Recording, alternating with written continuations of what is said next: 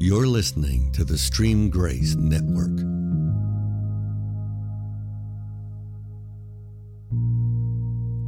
Thanks for checking out the Redux Church Podcast, a place for genuine conversation covering Scripture and the principles we glean from it. Now, here's your host. All right, welcome everybody. We are back in our conversation about the book of Acts. We're so glad that hopefully you saw us last week, heard us last week, and you're back with us.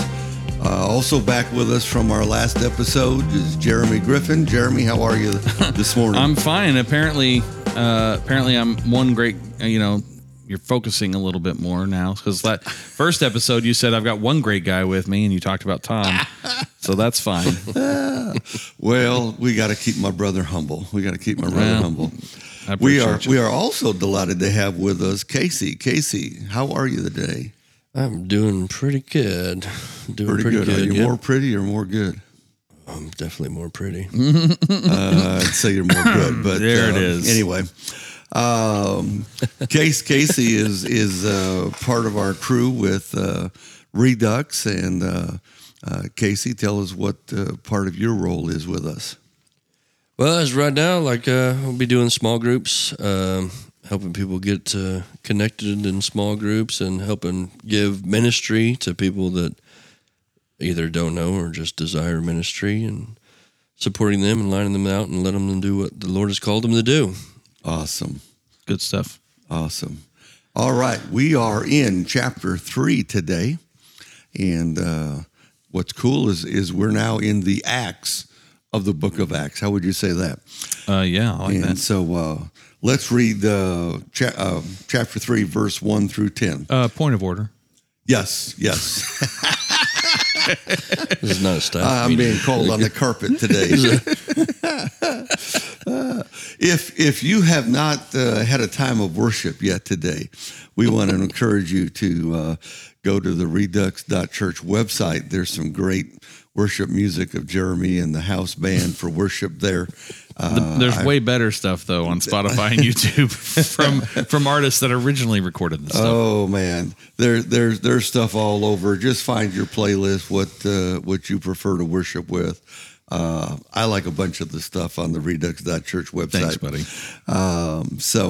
I like just the chill music sometimes, where there's no words, it's just instrumental. That's true. And you're just worshiping a little more. I wouldn't say it's more purely, but it's like you're not being spoon-fed as much. Yeah, less induced, more spontaneity. Yeah. So we're going to assume that at this point that you've already been there, done that, and now we will jump in chapter 3, verse 1. Now Peter and John were going up to the temple at the hour of prayer, the 9th hour, and the man, lame from birth, was being carried, whom they laid daily at the gate of the temple, that is called the Beautiful Gate, to ask alms of those entering the temple. Seeing Peter and John about to go into the temple, he asked to receive alms. And Peter directed his gaze at him, as did John, and said, "Look at us." And he fixed his attention on them, expecting to receive something from them. But Peter said, "I have no silver and gold, but what I do have I give to you. In the name of Jesus Christ of Nazareth, rise up and walk." And he took him by the right hand and raised him up. And immediately his feet and ankles were made strong. And leaping up, he stood and began to walk, and entered the temple with them, walking and leaping and praising God. And all the people saw him walking and praising God, and recognized him as the one who sat at the beautiful gate of the temple, asking for alms. And they were filled with wonder and amazement at what had happened to him. Nice. All right, guys. What's the first thing strikes out to you, Jeremy? The Gate Beautiful. I listened to this morning in a different translation, and it's, here it says temple that is called the Beautiful Gate. And that's what it said in the other translation too, but a beautiful gate. I always heard it called the gate called Beautiful. And so in your mind, you're thinking, boom, this is like a name, but it's almost like, again, what stuck out to me is this, that this guy was set up at a place like the Beautiful Gate kind of insinuates to me, this is where the wealthy people go to go do their thing. You know what I mean? It's like there's other places you can go, but this is the pretty place, kind of like Casey. Cadillac Escalade Gates and not the Hyundai, huh? That's right. Okay. And so he's set up there, and it's so funny because when I just relate to Peter and John, is that who was it? Peter and yeah. I relate to them kind of walking into that space because, sometimes I've been to places where the wealthy congregate and I'm not the wealthy. You know what I mean? And so Peter and John, because especially on this, they say to him, "Look at us." And someone's like, "Dude, are you serious? Yeah. Look at us." And then they say, "Hey, we don't have gold and silver. What we do have, we'll give to you." And then, but I think that just the presupposition, this guy, it reminds me of somebody who has been resigned to a place in life, and they're stuck there. This guy gets set there every time he goes there because it's the spot where the wealthier people go. And again, a lot of this is conjecture, of course, but what he's done is said, "This is my life." And it's not a good one. And how many times do we as individuals accept the reality around us and say this is life, and recognizing that if we go to John 10:10, Christ, or not 10:10, well, no, it is right there, right? He says the thief comes to kill, steal, and destroy, but I have come that you would have life and have it more abundantly. That's the here and now. And so this guy literally could have more abundant life, and instead he's settled to just beg here at this gate. And so those are, that's what sticks out to me. I see a guy that's wise to use the system. Yeah. Because alms is the welfare of Jewish culture, right? And so you're at the gate beautiful. If that in fact is where the higher ups of their culture went, I don't know. We don't know. But you're using the system to sustain you. A guy in our society with a cardboard sign said, "Hungry, need food. I'm a vet, whatever." Doesn't go to the ghetto and stand on the corner. Right. He finds the interstate corner where everybody going to and from higher paying jobs is going to be. So, pretty sharp fella. Yeah, he's definitely good at his game. Go to the nice side, if that's what it is. What stuck out to me, like the look at us. When you're trying to get like a child's attention that has like ADD and all that stuff, you give me your eyes. And with a house full of kids, that's what. Yeah, you would absolutely. stick out 4 to you kids here, in my wouldn't it? house and my wife too. I kind of give me your eyes. Never mind. But anyways, I like that he said, "Look at us," and I'm sure the guy was just like, "Just give me your money and go. Like, give me what you have to offer." But the way that he directed his attention at him so that he could share, like the spirit that's on him can pass through. That's kind of weird to say that, but No, like just having the full undivided attention. I'm about to give you some life here. It's good. So So how many people of the modern church you think have a problem with Peter and John being so bold as to say, "Look at me"? Yeah. Man, this is the thing. I was thinking about this just the other day in a much broader stroke, but like, why is it that when we read scripture, things like the Red Sea parting, I think there's a lot of Christians, maybe even people listening to this episode right now, who maybe not the Red Sea, but maybe Jesus being in the desert for 40 days and not eating, like fasting, that they think, well, he probably had something, who kind of, who sees scripture as open-ended, like, because it really comes down to this. Like, if the Bible says something that we can demonstrably see isn't true, or isn't something we can, I'm trying to think of a good example right now. But anyway, let's just say, like when there was the battle being fought in the Old Testament, and the Lord stopped the sun from going down so they could win the battle.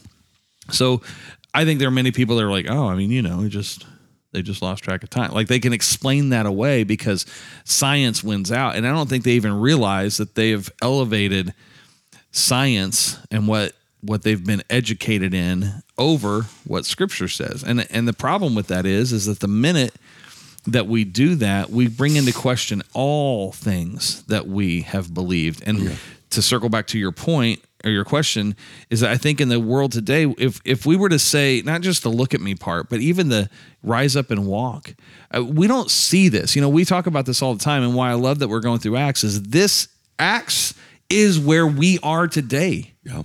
Like what's happening here should be the norm of our society today. And how many times would we see that? And there are people that say, here's one struggle that I've had. There are lots of people I know that claim that these things happen. You know how many videos I've seen of those things happening? Like zero. Now, I'm not saying they're not out there, and quite frankly, anybody listening to this right now who can send them to me, that would be awesome. Because my problem is, in a world where we have cameras everywhere, constantly rolling, why is it that I don't see a lame man get up and walk? Why is it that these things are being demonstrated all the time, yet there's no evidence of that? It's okay that there's not, because I simply believe Scripture is that this is truth, right? This is what actually happened. But I think that there are charlatans out there, which just adds to the skepticism and cynicism of the fold. You know, that look at me is so powerful. And I'm looking at my own life and saying, can I walk in this myself? And I've been in ministry for a long, long time.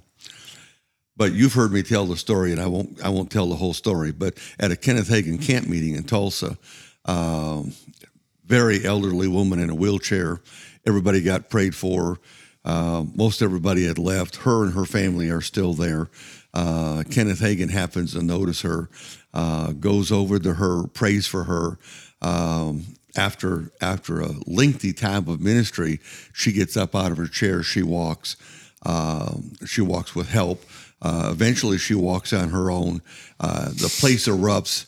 And when it's done, she goes back to her wheelchair and sits down, and she is wheeled out on her wheelchair. She does not walk out. So she had a miracle, and she gave her miracle up. And when I see this passage of Scripture, I overlay it over this story. And I'm going, they said, look at me. It's get your eyes off of yourself. Right. Get your eyes onto me, onto the hope, onto the belief, the faith that's in me, so that you can not look at yourself. That's what it takes to receive. Mm-hmm. As long as you are zeroed in on your present and your past, you cannot walk into your future. Yeah. This is such a powerful statement. And I'm reminded of Luke chapter 10. Jesus sends the disciples out into every city he would come, and he tells them when they enter the house, heal the sick that are therein. So all Peter and John are doing is what they were trained to do. What do you think about that? Trained to do, Casey. Are we really trained today to do anything? No, I don't think so. I mean, not in most standard Western churches. And I mean, I grew up in a completely different background than a lot of people in church. And the church that I grew up in, like, we were all about that. Like, let's pray for, we had 40 days of services when I was a kid. And I remember going and, there's the river movement, the Brownsville revival or, anyways. But I remember sleeping in the hallway of the back church because my parents and me and all my friends, our parents were up there, getting slain in the spirit, and laughter was happening and all this stuff. So it's a normalcy to me. And it's really interesting because even it being a normalcy, we didn't get trained. Like, we didn't get trained in healing. You have to believe. You just have to believe. That was like, God says, do this, so do it. Like, that was the training, and then as I go into adult, like, there's so much doubt that comes in. Like, well, I'm not worthy to do any of this, and as much passage and as much scripture as you can read and try to self-train and believe that my mom has MS, multiple sclerosis. I spent my childhood hoping that she would be healed. And it hasn't happened. She's in a nursing home, been there for 12 years. Now, where's the justice in that? That's where my mind goes. Anytime I go to try to pray for somebody for healing, there's disbelief there because I don't understand. And I think that's the scary thing is we don't understand why and how. See, this is something I was just talking with a dude this last week about something similar, and I gave the story about Peter walking on the water, which, comes into very big play here in what Peter just did, by the way. And so, when we look at that story, Peter, quickly Peter walks out on the water. When he looks at his circumstances, he starts to sink. That's the quick version. He's got his eyes on Jesus, right? And Jesus asks him, why did you begin to doubt? Right. And so what I told him, I get kind of put it in different terms. If you had to walk across a bridge, let's say you're walking and you're getting ready to walk across a suspension bridge. And as you're coming upon the suspension bridge, you see that it has holes all the way through it. I said, you have a couple choices when you do that. You can walk up to that bridge under your own power and try to cross through those different holes. But what you don't see are the boards that are about to give way. And so there's a good chance that you're going to walk across this suspension bridge, a board's going to give way, and you're kaput, to use a German term. So that's one option. Another option, and this is what I call kind of the Peter option, is that you go, hey, I trust God to keep me safe. And so you're walking, you see it coming up, but you keep your eyes fixed on the Lord, and you start walking through, and you're still aware of your surroundings. You're looking around and you're dodging these holes, but you're trusting God, you're believing God. Well, that's a very hard way to live, because that whole time, and this really probably is where most of us land, is that we are constantly doubting what we know to be true because our circumstances are right before us. Right. But there's a third way to go through that, and it requires complete and total reckless abandon and trust in God. And that is, as you start approaching this particular thing, close your eyes and ask God to lead you. When you close your eyes and ask God to lead you, that's it. You don't get to see your circumstances. You're just walking through. God's giving you direction, telling you to step left, telling you to step right. And as you get through that, there's no, at a certain point, and in this case, we'll say when you cross a suspension bridge and you look back and you see all of the potential pitfalls that God brought you through, where's your faith at this point? Because even if you were to keep your eyes on the Lord, keep your eyes open, but trust God to get you through, and he got you through, you would still have doubt, because you would think that some of this was done under your own power, because you still were aware of the circumstance. But it's only when you are made aware of the circumstance by looking back and going, wow, okay, he got me through. Now, all of a sudden, it's a pillar of faith, as some people would call it. And I would say, what's even better is when you just keep your eyes closed, and that's my example in this, but really what it means is keep your eyes on the Lord. Keep your focus on him. You don't see the good, the bad, or the ugly. You're just doing his work. And so when you talk about Peter saying, look at me, I'm reminded of Jesus telling Peter to look at him. And so Peter's, I don't know that he's reliving that moment, but at that point, he's like, look at me. Stop, to your point, Wayne, stop looking at your circumstances. Wow. Get up and walk. I think that's powerful. I like how you pulled that around like that, because like when I hear that scripture and I've read that scripture, I've never once thought, oh, why is he asking him to look at Peter? My assumption is the Holy Spirit speaking through. And like the Holy Spirit saying, look at me. Sure. Like Christ in him is saying, look at me. So that's where my head goes in that. But even though that brings me doubt in myself, because I'm like, it's not me doing it, it's the Holy Spirit, which is the way that we're supposed to believe, that it's the Holy Spirit, it's Christ within us that's doing these things. But then that gives me a license to forget that I have to do anything. That's right. And I have to be faithful to the Lord, and I have to trust in the Lord, and I have to believe in him. Now, that doesn't mean live in self-condemnation or anything like that, but man, that's a hard line to run across. And this conversation has been coming up all this week. Mostly Wayne's fault for inviting me to this, but I'll take that blame. Me and my cousin Elijah has come up several times, and the initial reason I started reading about it because I was reading about Ahab and Jezebel, and us as leaders forget that if we don't lead, we're going to get somebody that's a Jezebel. We're going to have that Ahab thing coming up. Don't want to get into all that, but I started reading on Elijah, and I was like, man, I remember the story of Elijah. And he's amazing, right?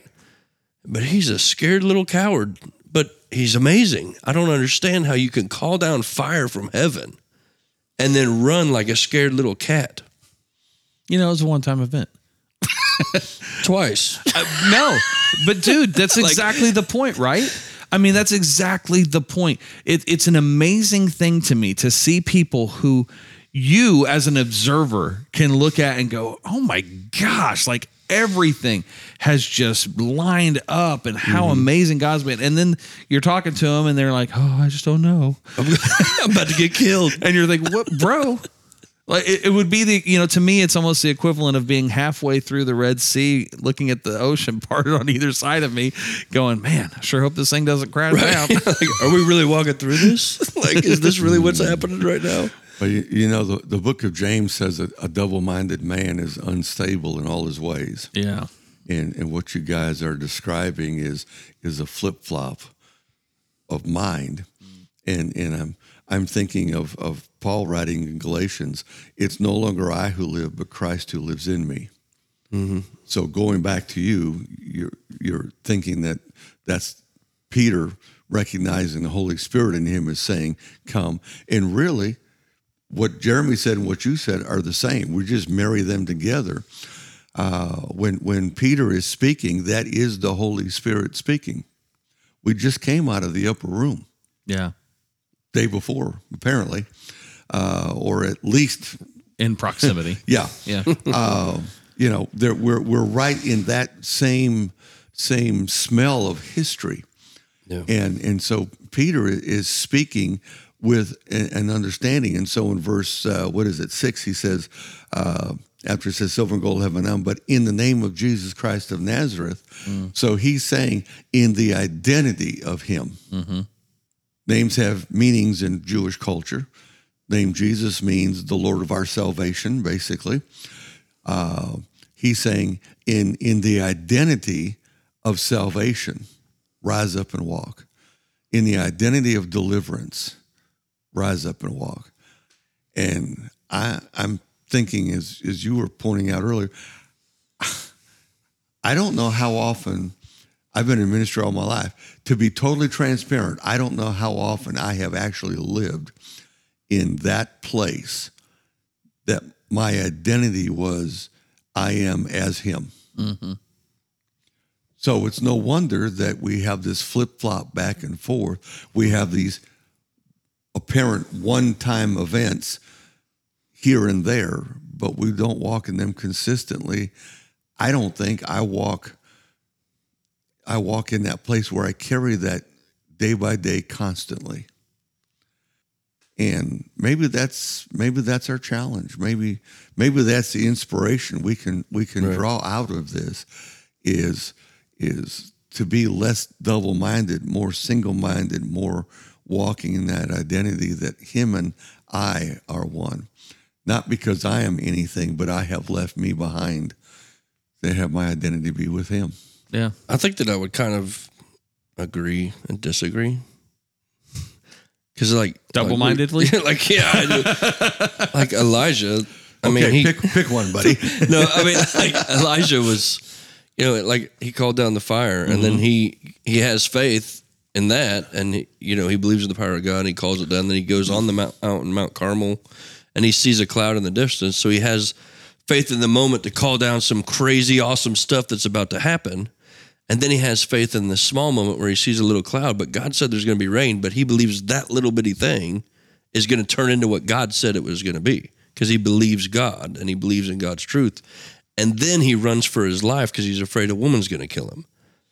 And how do you have faith that the Lord's going to bring a flood of rain, but you don't have faith that the Lord's going to protect you from getting killed? All in the same moment, and I think we rely too much on our own, what we see, instead of being obedient when the Lord tells us to do something, because we can't just go around healing people for no reason, because that turns into us. But if the Lord says you need to go around and start healing people, you better go around and start healing people. And it's the same, like if Jeremy's in illness and he's sick, and I'm like, oh, I'm sorry you're sick. I shouldn't feel convicted to pray for him for healing right there, maybe. I don't know. These are all thoughts coming out right here. But if the Lord says, pray for Jeremy, he needs to be healed. I better do it. Well, it's where your confidence is. If the Lord tells you to do it, your confidence is much greater, i.e. your faith, your belief in what he's going to do. Because here's, what's the great example I've always heard from skeptics is, man, I don't understand. If God can use X, Y, and Z for healing, why aren't you in every hospital just healing people? Right? I mean, it's the critique of it all. Well, the direction, the moment, and we can get into a whole little world here about God's purpose and plan and everything else, because it really kind of then implies that God doesn't want everyone healed, right? Which I think it's fundamentally way different. I think God wants there to be a benefit in it beyond healing. In other words, the divine needs to be in action, so that God is using that to change someone's life, right? But in any case, just the whole fundamental concept here just goes back to me of the ways we follow the Lord. Like, I don't set out with ambition to go do something that the Lord wants me to do. I don't go out and get in the car and say, all right, God, what do you want me to do today? Right. It's like, no, I'm doing in a constant state of what God's calling me to do. Right. So he's given me vision for things. And so, like, for example, we've got Redux IRL coming up, as of this recording. It's already happened, but, we've got that coming up. And so I'm going about my day in preparing for those things, but along the way, God brings opportunity in front of me. And it's in that opportunity that I'm seeking to do what he asked me to do and be used by him. But probably for another moment, because I bet we're going to run out of time. But there's a whole concept of how God uses us. We tend to think in terms of right now, what are you doing with me? Right. What have we done for me lately, so to speak? God, what do you want me to do today? The reality is he may be building a person to a pinnacle, to a moment, and that moment may not be for 35 years. And so what do you do for 35 years? Well, when, God living outside of time, 35 years is here and now. Yeah. So, And you might be building a wall for the generations that come after you. that's right. Yeah.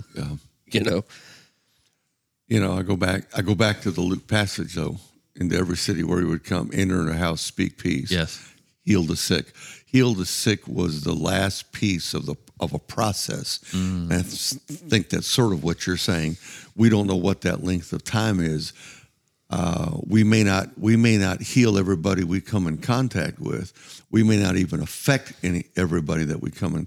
But there is a divine order that lays out ahead, and the way I see Luke 10 is God has a plan. We initiated something, and then he shows up on the scene. Does that make any sense? Yeah. And so God had a plan for this man to be delivered. Peter and John went to the temple. They initiated. The man calls out to him.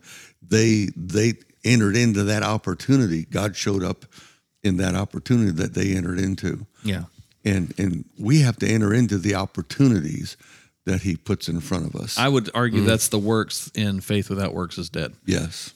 You can have faith that everyone can be saved, everyone can be healed, but without the works, the action, nothing happens. That's our partnership with God. He created us in partnership with him. And I've talked about this before. I don't know what context, but he is our father. And just like any parent, my kids want to come out, like as a dad, I'm out there in the shop working on something. My kids want to come out and help. After I yell at them 3 or 4 times, they go back in, but that's another conversation. but they want to come out and help. And so do I need their help? No. Does it take me longer with them helping me? Yes. Is it worth it? Yes. Because I'm trying to raise these kids up, not to be kids, but to be adults. God created us as peers. He made us in his image. Yeah. And so he is raising us, his children, to be on the level. We're never going to be God, but I'm saying to be like him. So he has to give us responsibility. He has to let us partner with him so we learn, just like what happened with Peter. Peter learned through his experience with Jesus, and he matured and he grew up and was able to execute this with his buddy John. There you go. Casey, any last thoughts before we close out today? Just, being obedient to the Holy Spirit. Just practice being obedient to the Holy Spirit. That's how you get further, and just listen to the call of the Lord. I mean, we don't know. We don't have all the answers, and we don't have, every situation in front of us. But if we listen to the call of the Holy Spirit, He's going to show us what to do. All right. Jeremy, you want to pray and close us out? Yeah. Father, we thank you so much for today and who you are, who you've made us to be. We thank you for the gift of faith that you've put in all of us, that we have this opportunity to speak life to people, to grow and to mature and to affect the kingdom. I thank you so much for that partnership.